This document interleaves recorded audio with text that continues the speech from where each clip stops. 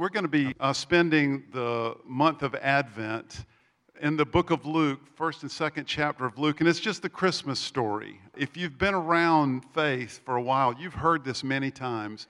We're going to try to take a fresh look at it. We're beginning a 4-week series we're calling True Religion, and one of our newly elected elders, Bill Russell, will be communicating with us today. So Bill will come in just a minute. He's going to be reflecting on Luke 1, verse 1 through 25. And I'm going to ask Brett to read that. And if you don't mind, let's go old school and let's stand out of reverence for God's Word. This is Luke chapter 1, verses 1 through 25. Inasmuch as many have undertaken to compile a narrative of the things that have been accomplished among us, just as those who from the beginning were eyewitnesses and ministers of the Word have delivered them to us, it seemed good to me also, having followed all these things closely for some time past, to write an orderly account for you, most excellent Theophilus, that you may have certainty concerning the things you have been taught. In the days of Herod, king of Judea, there was a priest named Zechariah of the division of Abijah, and he had a wife from the daughters of Aaron, and her name was Elizabeth. And they were both righteous before God, walking blamelessly in all the commandments and statutes of the Lord. But they had no child because Elizabeth was barren, and both were advanced in years.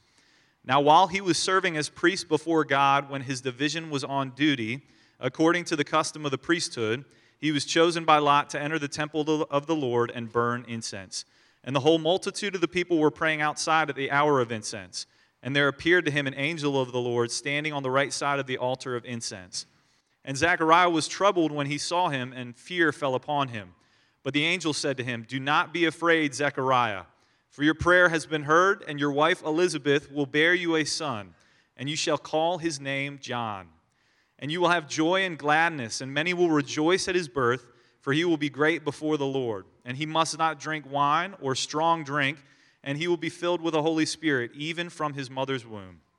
And he will turn many of the children of Israel to the Lord their God, and he will go before him in the spirit and power of Elijah, to turn the hearts of the fathers to the children, and the disobedient to the wisdom of the just, to make ready for the Lord a people prepared." And Zechariah said to the angel, "How shall I know this? For I am an old man, and my wife is advanced in years." And the angel answered him, "I am Gabriel. I stand in the presence of God, and I was sent to speak to you and to bring you this good news. And behold, you will be silent and unable to speak until the day that these things take place, because you did not believe my words, which will be fulfilled in their time." And the people were waiting for Zechariah, and they were wondering at his delay in the temple. And when he came out, he was unable to speak to them, and they realized that he had seen a vision in the temple. And he kept making signs to them and remained mute. And when his time of service was ended, he went to his home. After these days, his wife Elizabeth conceived, and for 5 months she kept herself hidden, saying, "Thus the Lord has done for me in the days when he looked on me to take away my reproach among the people." Father, I ask this morning that you would prepare us. That's what you do. You do a work in us, creating us in Christ Jesus to do good works that you've prepared in advance for us, preparing both us and the work for us to do so that we meet it at exactly the right moment. And God, we pray that today would be both the moment that we have been prepared for and a continuing of our preparation. Lord, we offer all that we know of ourselves to all that we know of you today, and we ask that you would break open our chests and massage your truth into it. We do not believe we're here by accident. We believe that all of us are here appointed by your design to hear something from you. And I pray that Bill's words today would be your word through him. God, hear us and speak to us. Your servants are listening. In Jesus' name we pray. Amen. You may be seated. Well, hopefully everyone had a fantastic Thanksgiving. I don't know if you had the same experience I did, where you went to bed saying, "Oh, wow, Thanksgiving is done, and that was wonderful," only to wake up and realize, wow, Christmas is already here, and it's time for Advent season. Did anybody else have that kind of feeling like we had no break in between? I love several things that happen around this time of year, and I'm sure that you guys do as well. And just a tremendous thing to be able to go into this Advent season together with you. So, as we kick off this Advent series, the title of it is True Religion. True religion. And the reason we're choosing this is to kind of delineate between what we have come to think of as the Advent season versus what is the truth? What is the hard truth therein? And so, what is true religion? One of the things that we're going to see about true religion is that it's not so much true versus false. What we're looking at is the subtleties, and those subtleties matter. See, the first subtlety we're going to explore together is that true religion is not about tradition. True religion is not about tradition. Now, when we're thinking of traditions, right, we all have different traditions, I assume. Who in here has some kind of tradition that they can think of during the holiday season, during Christmas, during Thanksgiving? We know what traditions are like, right? Quite a few hands. Well, we have different traditions, at Christmas time. Maybe one of those is we're going to spend time with family. That's an awesome tradition. I love spending time with family. We also might have traditions of maybe songs we sing. Maybe we all get around and sing songs. I have no musical talent, so I tend to avoid those types of traditions. Maybe you guys can sing, and that would be wonderful. I have some kids with musical talent, and I'm hoping that they step up and they can bring that tradition in. That would be exciting. That would be very fun. But if it involves me singing, probably not the best. We have traditions around food. Somebody this morning told me they had Jell-O pudding. I was trying to put that together in my head. I didn't know how you get Jell-O and pudding together, but I don't know if that's a tradition. Maybe you have certain breads you make or casseroles you make. For me, what speaks to me during this season is we do fondue. We have a cheese fondue that we do. I love it. It's, kind of course one, and then it's followed after cheese fondue. We've got, all the meats and stuff. And then after that, we have dessert fondue. And this speaks to me. When I think of Christmas, I think this is a very, very important tradition. But Luke chapter 1 is obviously not about those type of traditions, but we hear this story each year. Who's heard this story before? Okay, some of you are sleeping, it's okay, but most of us have heard this story in some fashion before, this idea that this baby is coming into the world, and prior to Jesus being born in a manger, we get a couple of visitations, and we're exploring the first visitation. Gabriel shows up to Zechariah and to Elizabeth to tell them about John. And if I were just to give this account in a traditional setting, it might go something like this. So Zechariah and Elizabeth were barren, old in age, from the priestly line, both sides. So you've got both the Aaronic line for Elizabeth as well as Zechariah. So this is good stuff, right? God likes to show miracles when we see situations where somebody can't have a baby. That seems like prime time for God to show up and do something. So God shows up and says, you're going to have a son. And that son is going to make ready for the Lord. We could almost stop and go, wow, we've heard the story. What a great story. And that's kind of the traditional story. And that's not wrong. None of that's wrong. What is it missing? What is it missing? See, we're going to look at some clues about this passage of Luke 1 that Brett read for us this morning. And if you want to read along with me, go to John chapter 18, verses 37 and 38. Now, I want to give the backdrop of this. This is towards the end of Jesus' ministry here, and he's standing before Pilate. And Pilate is trying to figure out what he's going to do with Jesus.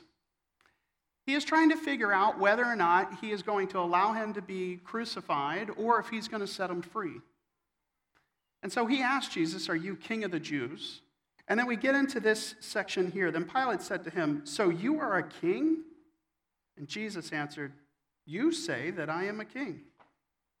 That's kind of a weird wordplay. That must have been annoying for Pilate, but I love how Jesus did that. You say that I am a king. And then it continues, for this purpose, and here's our clue, I was born, and for this purpose I have come into the world, to bear witness to the truth. Everyone who is of the truth listens to my voice. Pilate said to him, what is truth? So here what's interesting about the tradition or the story that is passed on from generation to generation, right?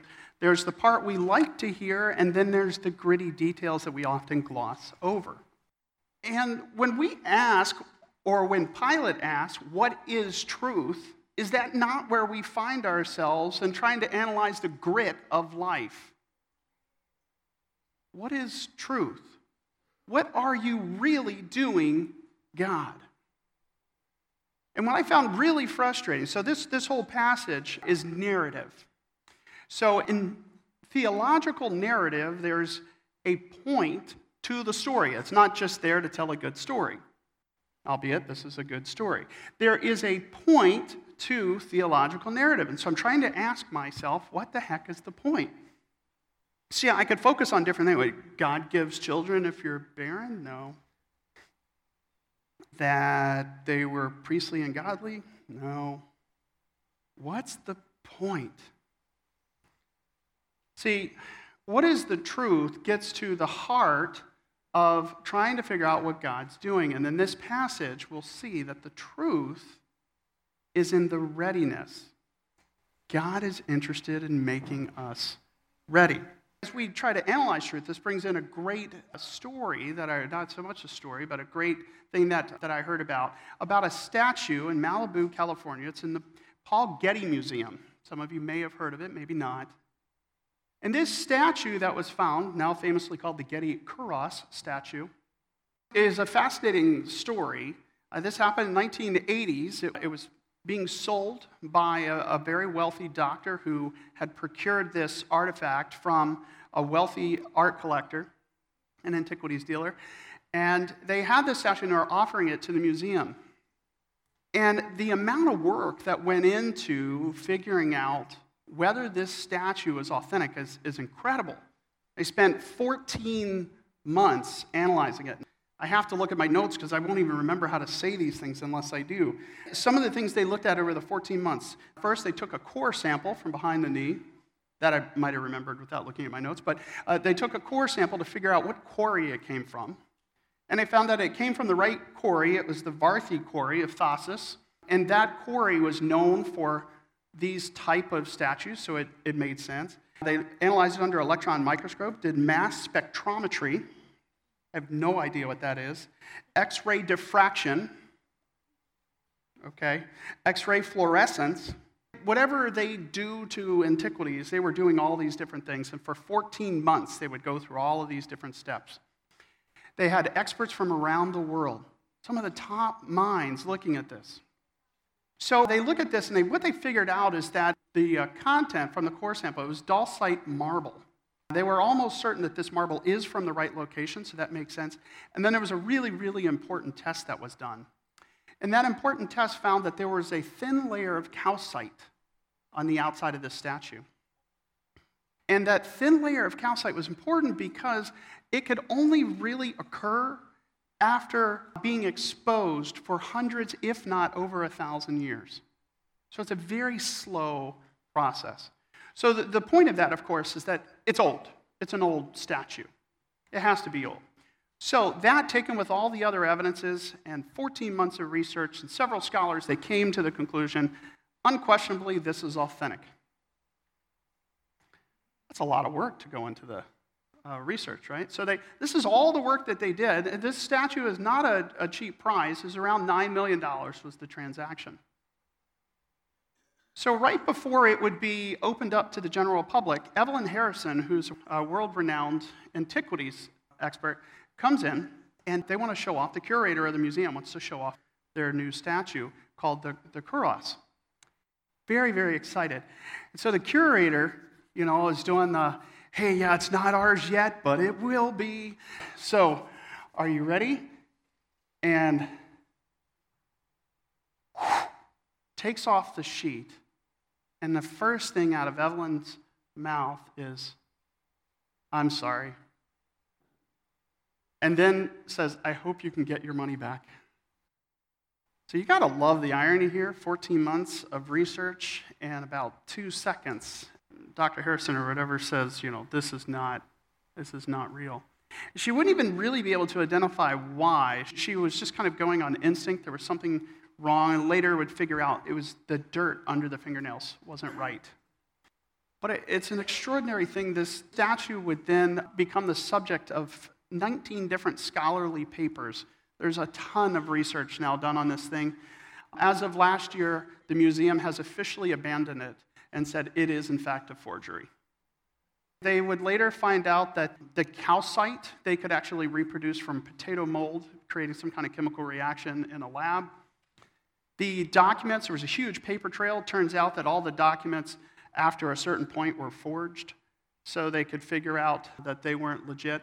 The torso of the statue, what they figured out is that the torso actually resembled a torso of a known forgery from the same region. And the end conclusion was that it was, in fact, a fake.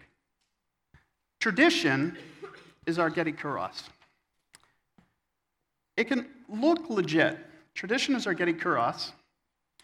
And I say that because when we look at our traditions, it looks true.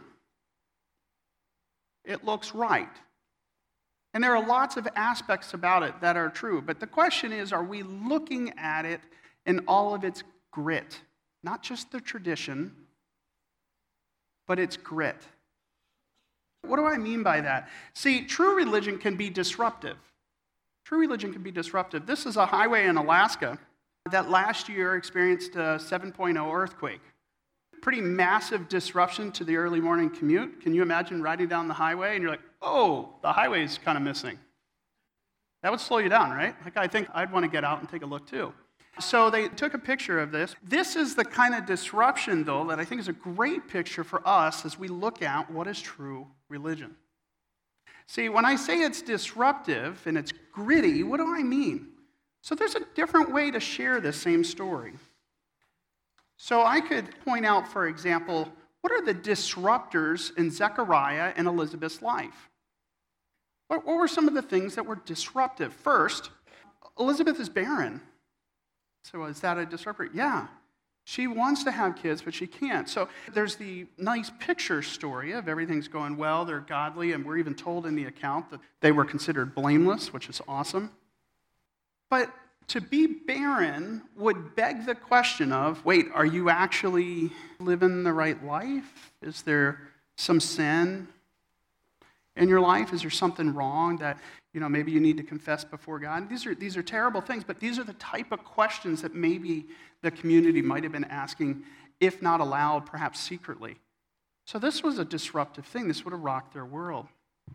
The second disruptor here is that Zechariah is chosen. So now to understand the chosenness of this, there's 24 priestly lines, or 24 different groups that start all the way back in the time of Solomon, and they would take a 1-week period twice a year, and during that week, somebody would be chosen by lot, and they would go into the temple and burn incense, and people would be praying for the nation, and the incense was meant to be a representation of all the prayers. So Zechariah was chosen by lot. This is a once-in-a-lifetime opportunity.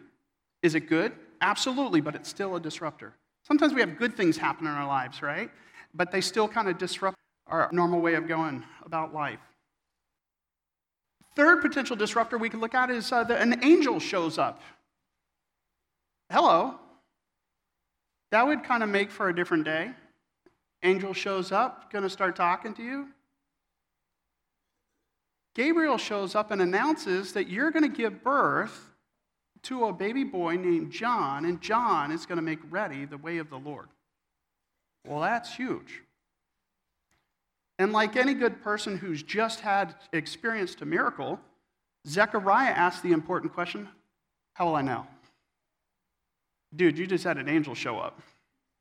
I'm just going to go ahead and put this out there. I want to give some free counsel for all of you out there. If an angel shows up to you and shares something with you that's in line with Scripture, go ahead and just take it at face value, and then maybe let us know later, because that would be pretty cool to hear about. But a crazy disruption, right? Then another disruptor, not a bad one, but definitely a disruptor, pregnancy. Elizabeth's going to go into seclusion for 5 months. Don't really know why she goes into seclusion, but there's a lot going on there. But the last disruptor is really probably one that, he had coming. If you aren't going to believe God's message, Zechariah was struck mute, right? So he was struck dumb. So, these are different ways of looking at the disruptors. Now, the disruptors are gritty, right? Disruption is gritty. We, in tradition, gloss over grit. In our lives, we gloss over grit.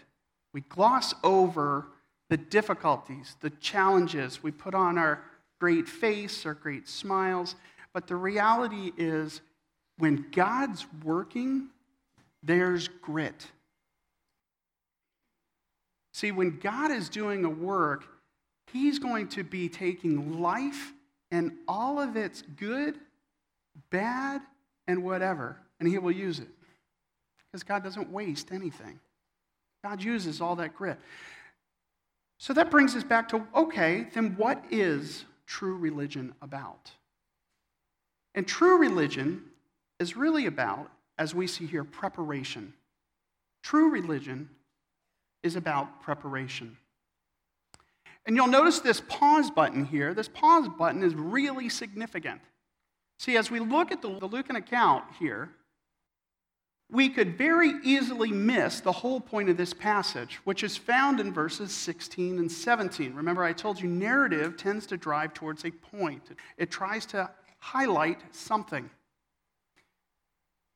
And it says, "And he will turn many of the children of Israel to the Lord their God, and he will go before him in the spirit and power of Elijah, to turn the hearts of the fathers to the children, and the disobedient to the wisdom of the just, to make ready for the Lord a prepared people." To make what? A prepared people. See, the point of this whole narrative section here is that we would be ready. Now, as we've kicked off the Advent season, what you may or may not know is that Advent just means coming of the Lord. Now, traditionally, we think of coming of the Lord as a baby, but there's a second coming as well. Jesus will return. And the next time it's not as the cute baby in a manger. The next time he's wrapping things up. See, God is at this process of doing a preparation in our lives. Now, I don't know where you are in God's preparation of your life. Some of us are being prepared in difficult ways, whether it be medical trials. Maybe we have cancer. Maybe we have a chronic disease. Maybe we are struggling with any number of things that we just can't, maybe debilitating migraines. See, there's so many different things that God could be using. God may be using trials in your relations. Maybe you had a huge fight with a sibling, and you don't know how to resolve it. You want to make it right, but you can't. See, God will use all of these different things. But God's preparation has a purpose, just like there's a purpose in Luke chapter 1. I want to give an account of a story that's very near and dear to me, and that's how my dad came to Christ. About 2 years into our marriage, my wife and I were camping, and it's probably around 10:30 at night. We're in bed, and they're in our sleeping bags, and all of a sudden, I get this crazy feeling from head to toe that my dad is going to die. And I look over at Lisa and I say, I can't explain this, but my dad is going to die, and he's going to die tonight. And began fervently praying, God, please do not take my dad until I know he knows you. For about 4 years prior to that would be my own walk of faith where I'd be trying to share with my dad. And he was pretty hostile to my faith. It was not the easiest relationship once I became a Christian. A couple times he threatened to throw me out and either give up your faith or give up this Christian nonsense or I'm going to kick you out. And then I would say, okay, then I guess I need to go. And then he would retract it. I'm really thankful he did because I'm not really sure what my plan would have been. But, these were things that were going on. But, in the middle of that, he did something kind of crazy in the middle of that. He was like, I'd like to do a Bible study with you. I was like, oh, cool, yeah, I would love to do a Bible study. What would you like to do it on? He goes, I think I'd like to study hell. Okay, I can think of maybe better places to start. But he really wanted to study hell, so we spent weeks going through this study together on hell. But then nothing happened. And so I don't know what God's doing, but see, the whole time God is preparing my dad. He's preparing him in different ways along the way. He's going through all kinds of medical problems. Now we fast forward to this time where I'd pray. I'd find out right after that night where I'd had that feeling he was going to die, he had had a massive heart attack, and they brought him back with paddles. And I am convinced that he lived because I was praying. Wednesday night, I'd get a call from my uncle, who I credit with leading me to Christ. And my uncle called and said, "Hey, I just want to let you know your dad trusted Christ." I went through all the people I was praying for. I got to his name. I said, "Lord, I know he knows you." And the next morning, my dad passed away. Crazy encounter. But see, the preparation doesn't end there. See, my dad's life starts leading to other people's lives. I would go out to Hawaii and meet up with my grandmother, who was taking care of my dad and his months leading up to that. And she said, "I got to share with you this crazy dream your dad had." Okay, yeah, sure. And she said, so he woke up about a week ago, and he was all crazed-eyed, and he said, "I had this crazy dream," and he started sharing. He goes, "I was in a room, and it was completely dark, and I had to get the lights on." My dad was an electrician. It's fascinating how God will use the things that really connect with us to make his points. But he says, "I was trying to run all this wire and trying to get the wire everywhere I could go because all these people I knew," and he started naming different people, and all these people, everyone I knew was in this room, and they were all going to die if the light didn't come on. And my grandmother said, "So what happened?" He goes, I don't know. I woke up. And it was wild, because as he was sharing this story, I've never really quite had this experience before then, but as she was sharing his dream, I felt like I understood it. Like it just kind of resonated in. And it was like, this is why I took your dad. Because these people wouldn't come to Christ unless this happened.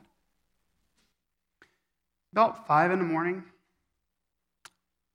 lights are out. My grandmother and I are cashing in for the night after a very emotional day. We lay down, and the light across the room, one of those 3-way manual lights, comes on by itself. It's like the culmination to the dream. Now, I don't know how God did that. I don't want to get into all the theology. I don't know if he gave my dad a parting, "Hey, right before you go, you want to do that?" Or he let an angel do that, or I have no idea. What I know is that it was a powerful moment for me. And I know because of what happened there, my dad led to multiple people coming to Christ. My mom would come to Christ. My stepdad would come to Christ. A dear friend of his would come to Christ. And it all started there. But it's gritty. It was hard. But see, true religion is about preparation. Now, the pause button here is important because as we look at what does this pause button represent, we have to turn to Malachi chapter 4. See, that passage we just read in Luke was actually a small piece, which is in blue, which I didn't realize how small that is probably to you guys, but is that blue section at the bottom in Malachi chapter 4, and it's important to understand the full context of this verse. "For behold, the day is coming, burning like an oven, when all the arrogant and all evildoers will be stubble. The day that is coming shall set them ablaze, says the Lord of hosts, so that it will leave them neither root nor branch. But for you who fear my name, the Son of Righteousness shall rise with healing in its wings. You shall go out leaping like calves from the stall, and you shall tread down the wicked. For they will be ashes under the soles of your feet on the day when I act, says the Lord of hosts. Remember the law of my servant Moses, the statutes and rules that I commanded him at Horeb for all Israel. Behold, I will send you Elijah the prophet before the great and awesome day of the Lord comes. And he will turn the hearts of fathers to their children and the hearts of children to their fathers, lest I come and strike the land with a decree of utter destruction." See, the real context of this verse, this account of John should have terrified the people, because if God had seen this plan all the way through then without pressing pause, we'd be done. But God pressed the pause button because he wanted you and he wanted me to have a chance at eternal life. He wanted you and me to have a chance. He was preparing us. John 1:12-13 says, "But to all who did receive him, who believed in his name, he gave the right to become children of God, who were born not of blood, nor of the will of the flesh, nor of the will of man, but of God." God pressed pause, and he left us these words to challenge us with one question. Are you ready? Are you ready? Somebody's ready. Don't take this question lightly. My dad passed away when he was 42, and I will forever remember that every day of my life is borrowed time. See, this season is not just about, hey, let's get together with family, let's have some cool gifts, and let's enjoy our family traditions together. This season is a serious reflection of, are you ready? Not only did Jesus come, Jesus is coming again. For those of you who have already made a profession of faith and you've accepted Christ, the Are You Ready is actually part 2 of this. Jesus is coming back. You ready? Amen. See, we've got all of our great goals and aspirations, and it's not that the goals and aspirations are wrong, but they've got to be subject to the realization that we can't take any of it with us. We have to know that there is one major question that has to be resolved in our life. And if you have never trusted Jesus Christ as your Savior, are you ready? I don't want to go too quickly through this, and I want to give you a chance to think about it. Some of you have been contemplating a long time. It's like that Kuro statue. You need another 14 months to solve every little piece and nugget. You're sure your expert analysis will lead you to the end conclusion? You might not have that long.